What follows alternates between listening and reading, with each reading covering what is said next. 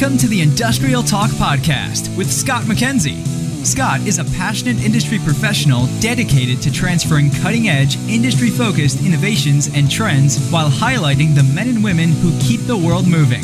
So put on your hard hat, grab your work boots, and let's go. All right, thank you very much for joining Industrial Talk. Once again, this is a platform that celebrates industry professionals all around the world because you're bold, brave, and dare greatly. I say it all of the time, but I do. I geek out on the fact that you, industry professionals, are just absolutely changing lives, changing the world, and I love celebrating, and I love learning from you guys.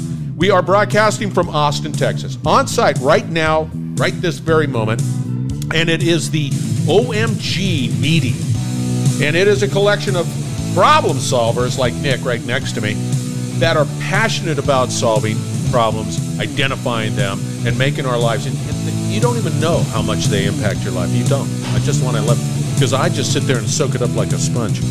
Nick's in the hot seat. Let's get cracking. Hi, Nick. Hey, what's up?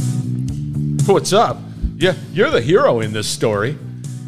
EDX, I have to, is that an acronym for something, or does it, I mean, you got the EDX.com, which is pretty doggone cool. Yeah, so EDX.org is not it's a .org. No, it's not to be confused with .org, because that's the education part, right? So they say like, oh, EDX, I've heard about that. Well, we're not that EDX. So EDX is actually, a merger between it. Is that okay? No, it's all good, because it's like I was more dazzled because exactly. I've come to the conclusion that every URL is taken up. Exactly. And then now you get this, and so you got this EDX.com and going, wow. Yeah, it's pretty good, right? No, but because they've been in business for 2 decades. It's a merger between EDX Technologies, which more like the XR marketplace, all this kind of buzzword bingo, real-time data, but then 2 decades of legacy in wireless planning. Radio frequency planning, telecoms industry, 5G, 6G, all this kind of cool stuff. You just popped in 6G. 6G, exactly. Yeah, so the hi-fi, what is it? The pathway to hi-fi holographic societies, right? So I like that stuff. But, in the real world, sometimes I'm also, the co-chair of the manufacturing group at the Digital Twin Consortium. Yeah. So that's a little bit why I'm here, to provide that insight. You're here because you get to sort of collaborate with everybody, and everybody's just dreaming about the next thing. You're chasing that shiny object. Yeah, when somebody popped in and said, "Hey, Scott, I want to talk to you about 6G," I'm going, I just got a phone that says 5G on it just right now. And now you're talking 6G, but that's going to happen too.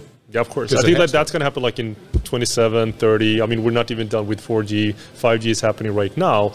But I mean, in order to plan ahead, and get ready for the future, you have to sort of be in the future, understand, the practicalities and all this kind of stuff. And then you go back to the now. So I think like for me, it's, the ability to go forward in time, understand that, the Gartner hype cycle, all that kind of buzzword bingo. In 30 years, 10 years, 5 years, we're going to use that technologies in the right order. And that's going to be, the daily bread and butter. This is interesting, because don't you think now, OMG's been around for 30 years or whatever it is. And I see the speed that's taking place within just technology and the necessity. And it's looked like what's great about it happening today and what you guys do in these consortium, in these working groups, in this ecosystem, is that you're really finding your stride on how to approach new and emerging innovations and technology, which is really good, which then speeds things up. And so when 2030 comes around, you guys are already there. Like, and we, the masses, we just take it for granted. It's like, all right, man, look at me now. I got a hologram on my phone. Exactly. Which, I don't like getting new phones, just FYI. It's just between you and me. No, but I definitely think that they are, these kind of working groups that are important to drive this forward. But I think the challenge is also, this is, happening behind almost closed doors. Right? No, it is closed doors. That's exactly what is happening, right? Yeah. And that is sort of challenging for me, to put it in a diplomatic way, because, you have people getting educated. The education that people are getting, also the format that they're getting that education, is the same way that has happened basically forever, right? And also what they've been educated in is 20 years, 30 years away from what is at the cutting edge of what we're working with today.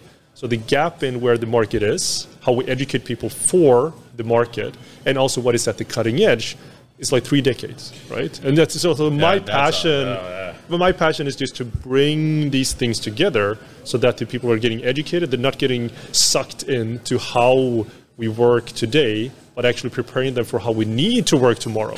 Do you Does that make sense? No, I'm getting at the pop-up question. Yeah, because I always struggle with that. Do you think the typical education institute is nimble enough to deal with this velocity? Of course not. Absolutely not. See, that to me brings a lot of stress because it impacts every facet of our lives. Yeah. If we're not preparing the next gen people to understand what's taking place and to be able to be passionate about it, then we're struggling. Yeah, I mean, we're perpetuating obsolescence in a way that is completely, that's a good way of putting it. Ridiculous. And I think, VR, AR, modern ways of collaborating, we need to, use that in order to get the message across much, much easier, right? And I think this is one of my favorite topics. I actually got passionately irritated yesterday because I've been, investigating this for the last, 15 years. And my ambition has been to solve all problems in the world and also operate in all countries in the world, right? That's been, a little bit of an obsession of mine. And also find the most critical problems and, how can we solve these faster? And what is evident is that when we bring the right people together, give them the right information, and, according to Jet Propulsion Laboratory and what NASA did in terms of extreme collaboration, we can actually get stuff done without any AI, machine learning, just getting the right people together and for them to work together continuously or in concurrent collaborations, together at the same time. That's when we can solve problems 99% faster. So I think understanding the mechanism behind that and providing the right information at the right time to the right people, that is really, really important. And I don't think we do a great job of that in academic institutions, right? Because we have reality, and then we crash reality, and then we make abstracts of reality, and we divide it into domains or subjects. And then you specialize, for 10 years into something. So you become really, really good at something, but you're really, really bad at understanding anything else. So we live in a broken world today, and I think that's the stuff that I think we can mend with having these digital twins, when we, taking real-time data and providing that in a way with a visual understanding that represents reality. So that means that we're not looking at some historic event through Excel sheets that maybe a few people can understand. We're actually looking at something where we can have industry experts, we can have 7-year-olds, 80-year-olds, we can have CEOs, marketing people, industry professionals actually look at the same stuff, but from different perspectives. And then when we change something in this digital twin, we're not doing that in the real world, but we're doing that in a representation of the real world. So that means that we can try stuff out, we can wreck stuff, we can be wrong, we can blow stuff up, and then, okay, maybe we shouldn't do that. Oh, great, right? Because we're not doing this in the real world, we're doing that in a dev environment for the real world. So I think that's the benefit of having these digital twins, to be able to, transfer that knowledge from the people that know stuff to the ones that want to know and, have that entry-level understanding. Okay, I don't understand exactly, the complex stuff, but I can see that when we do this stuff here, it actually changes something in the real world, and I want to know more because I understand it. It's a visual representation. It's in 3D, and 3D, for some people, it's like, we just need 2D, we just need this kind of stuff. Well, that is true for industry experts. But if you want to, enter a new area, and, the way that we go to work, the way that we operate, the way that we're talking right now, you're in 3D, right? So I think that's also, it's a little bit convoluted to talk maybe in a podcast, but, the way that we, observe reality is always in 3D, always. And, the way that we've been taught, again, going back to academic institution, is that we've been trained and, brainwashed or conditioned into thinking, well, we're going to abstract reality, and then we're going to try to have these domain tools to try to attack this in a silo. And then at some point, maybe we're going to try to bring it back to reality and see if it works. It doesn't, right? No. So we live in a broken environment. So my ambition has been to, go back to reality, stay there, and, provide a dev environment to that part of the world that we're trying to improve and actually get that stuff done. So for digital twins, for me, are a fantastic tool as an enabler for people and systems to actually work together to reach whatever problems that needs to be solved much, much, much faster than what we've done before. Yeah, and the ability to simulate whatever. Exactly. Okay, what about this? That didn't work. And nobody dies as a result of that. Exactly. You're in a digital twin environment, but it's great. And absolutely, when you nail that digital twin down, then you can bring it into reality, and you're feeling that the level of confidence is off the charts. Yeah. I think that I don't think we should gloss over it. I think the world is complex. It just is, and it just and again, there's the speed associated with that complexity. And the only way that I know how to deal with it, and I know that you probably have more answers than I do, but we don't have all the answers. Yep. And the only way that we can do that is through a collaborative and willingness to collaborate environment. Yep. Now, right here, and being able to do that and remove the politics from that conversation, from that collaboration, and really solve problems. Yep. I think that's the only way that we're going to do this. And I'm really surprised because that's what you said initially, right? Yeah. Helping people solve problems. Usually when I say that we can use technology to solve problems, people look at me like I'm crazy. Because usually want to use technology to make more money, grab the customer, lock them into whatever solutions that they have, all this kind of stuff, right? But I'm just going to give an example that maybe makes sense, what we do with EDX. So again, we have this global digital twin. So think Google Earth. We have real-time data from satellites, so we allow municipalities, companies subscribe to their part of the world to keep that up to date. So now they have a 3D representation, where trees are, where buildings are, where everything is that is up to date. So that allows you to have a good canvas to try stuff out. So for us, specializing in wireless planning, knowing that we go into Austin or any new city on the planet, we have the digital twin that is being kept up to date as a canvas, and then we can take local drone surveyors to keep that even more up to date, granular information of everything. But then the digital twin comes in, the simulation capabilities, and we ask the digital twin that, okay, how do we get to 100% 5G connectivity in this city? That's the question. And then the digital twin makes the computations, the simulations, know where trees are, where buildings are. You feed in, Nokia, Ericsson, whatever vendor that you're looking at. And then the digital twin shows you, you go outside in augmented reality and you can see, it's green everywhere. There are no gaps. You get 100% connectivity. And then you can also see where the cell towers are placed. They're on buildings, all this kind of stuff, depending if it's 4G, 5G, whatever, deep level of density that you need to have.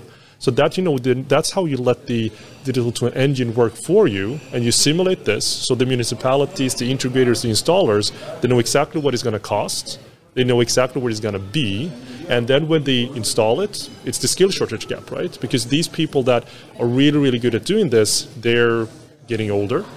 They are, maybe not attractive. The younger ones are maybe not attracted to go into this industry. So again, you have the skill shortage gap, which is basically in every industry. Everything's getting. So, but if you do this, then you can put on a HoloLens. So if you're an installer, well, you know exactly where it's going to be. You know exactly what it's going to look like. And because you also visualize in operation, when you turn it on, it's basically matching what you're already seeing with what's happening. So that's, I think, it's the benefit of having digital twins, that you're simulating this, you're making it ready both for people to understand what's going on. So that's why you have the visual representation that represent reality.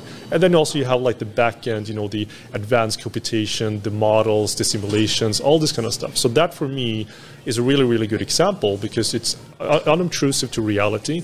You try out stuff in a virtual environment to represent reality, and then you can make decisions knowing how much it's going to cost, et cetera, et cetera. And then once you turn it on, that's actually when it becomes the digital twin. Before it's just a prototype digital twin, but now when you feed it real-time data from the network, you have a visual representation. That's how we can visualize 200,000 cell towers in real time to see what actually goes on with the network, right? So it's basically from planning to installation, to operation, as well as to decommissioning. So you have that circular, right? Because you have all the information and you bring that with you forever. Today, most of the world is fragmented. Solutions don't talk to each other. People don't talk to each other. You lose so much knowledge at every step of the turn. So at the end, you don't really know what has happened. You can't do anything about it. You don't know anything. So that's, again, the power of digital twins, to provide meaningful information for systems as well as people at the same time. And, when I say systems and people, I mean of all ages. whether it's, an old system, an old person, a young person, domain expert. We need to be able to, create an entry point for people to understand the complex reality that we're in, and then engage and dig deeper with domain experts. That's what I believe. You're hitting on a lot of cylinders there, and I like it. The challenge I have in my mind, of course, is the where. Where do I start? Everything is like everything is a challenge, right? Yep. Everything's an opportunity. And in that opportunity, there's a solution. There's might be problem, but it's the ability, because you want to be able to focus on the right things, and it has to be, from my perspective, sort of, if you look at it from a macro point of view, it's overwhelming. It's like, oh my gosh, what do I do? Where do I go? And all that is just like, and I melt down. But if you've got the ability to say, okay, we're going to be here. We're going to incrementally just sort of succeed, and then just continue to scale in a way that makes sense. That's the only way that I know, because you're absolutely right. You're just like, oh my gosh. No, but I love what you're saying, and I think that's a classic problem with digital twins. How to get started, why do you do it, how much it's going to cost, right? Yeah, and what problem are you solving? I got a problem. I don't know. What am I? I've owned this property forever. Why do I need to digitize it? I know where the HVAC is. I know what the lights are. Exactly, and I think it's related to saving money, of course, making more money, and making new money. Yeah, right. That's sort of like from the business perspective. Yeah. But I think it's a good question, as in how to get started. For me, it's a little bit the other way around. I zoom out to basically the whole planet. But then when I engage with customers or whatever it might be, exactly what you said, right? You zoom in to the production plant. You look at exactly what are we talking about, because it's so easy to get fluffy, to not understand what you're talking about, and you get right into industry jargon. It's really problematic. So I think the starting point, again, what the digital twin is solving is to provide a shared reality for people. So again, let's just take an example. We have a production manufacturing plant that might be similar, but it's also very unique. And whatever products that they have, what kind of year, what kind of solutions that they have, what kind of MES systems, what kind of actual physical, products. So basically what you want to do, in my opinion, is that you scan everything, so it becomes in 3D, and that's when you take a discussion. So you take a discussion not with the industry experts, but actually with the ones that are on the factory floor. For them to, transfer the knowledge that they have about the systems in a way that makes sense for them, that we then can engage industry experts, and then we can say, okay, knowing this, the way that you explained, when I'm over here, by this station, I encounter this problem. Or when I do this over here, this is a problem. So I think it's I don't know if you probably know about Kaizen, lean methodology, all this kind of stuff. So I think it's just taking that more into digital realm, and that enables the ability to invite to innovate, so that others, experts in MES systems or in IoT or industrial IoT or digital twinning or cybersecurity, they're engaging with that company within the same reality, right? So they can provide their expertise knowing what the problem is. Because I think that's something that we usually lack, not what the problem is, just defining what is the job not to be done, what is the job that is being done. That has to be the starting point. So if you define the job, not to be done, what is the job that is being done in a way that everyone can understand, that is the starting point. That doesn't have to do with IoT, that doesn't have to do with anything. It's just providing that shared reality, and then you can add different layers. So here's the funny thing, and I'm thinking through this, right? Yeah. And there's just inefficiency. This property is losing money someplace, and there's always a way of being able to say, hey, let's make it more efficient by managing power, or whatever it is. There's always inefficiency. But once you perfect it, let's say you take this property and you nail it, right? And everything is just spinning and having a grand time, and you've already achieved the values, the savings, then all of a sudden it just operates. Yep. But there's no more savings. Like you've just that's an extreme. But you're solving inefficiencies. So if you solved everything, you make it a self-learning building. You have batteries or solar power. It sort of generates itself, and then you have building automation equipment and sensors. So it basically adapts to people that are in there. So it's perfect indoor air quality. When you go into the building, you have your own sensors. So wherever I go in this hotel, I want to have in Celsius, like 21 degrees, right? And then Right. everything adapts accordingly, Right. all this kind of stuff. Right. Yeah. It is like, okay, we're there. Yeah, exactly. And Yeah. you don't know. Yeah, You just know. You but walk that's in, the it's like, point, I'm right? comfortable. And I think that's Yeah. exactly the point that you made in the beginning. Yeah. All this stuff I like to talk about, right? The technology and the XR, the right. interoperability and the IoT. Right. Yeah, fantastic. But from a user, it should just work. It should be seamless. Seamless. Yeah, it should be extremely seamless. Yeah. But one other dimension, I think, is right now, no one is wearing smart glasses, right? Yes. Basically, no one. No one. So in order to engage, finding Pokemon, we put up our phone. We use it like, an idiot, like in front of us. Right. But very, very soon, sooner than I think most people would think, we have the HoloLens, we have the Meta Quest Pro. We're going to have smart glasses. Your glasses are smart, Right. mine are smart, but not that smart, right? Right. They look Yeah. smart, but Yeah. that's about Yeah, it. that's all it is. That's all there is. Yeah. So when we have smart glasses and dialogue engines, that means that we can engage with reality in different ways. God. Right? Yeah. No, but this is a cool amazing. example. This is a cool example. So Yeah. if you tie that to heating and ventilation, air conditioning, right? Yeah. Today, as a user, I can't affect that in the cold rooms that are here, right? Super cold, too cold. Right. But if we have that in augmented reality, I can connect it to the heating, ventilation, air conditioning system. I can provide, visibility into what is invisible because I know the flow of air that is coming down, right? So I simulate that. And I also visualize that simulation. So when I go into the room, I can basically see, air streaming down, and I'm sitting down somewhere, and I just like a lamp. I grab hold of the augmented reality part, and I push it up because I don't want air. Right. I don't want that cold air to hit my head. Right. So I just grab hold of the air and I push it up, and that instantaneously, is connected to the heat and ventilation air conditioning system. So now I overwritten, a manual override of the heating, ventilation, air conditioning system. And again, that's just making, this more seamless. And for me as a user, I just, this will happen. I just take it and it's there, and then I can just, enjoy, the topic, right? See, isn't that pretty cool? Oh, it is. It's just like I think the icing on the cake is it will happen. Yeah, of course. I mean, we can make it happen now. Right. See? Yeah. How did they get a hold of you, Nick? Outside of the fact that was a fun conversation.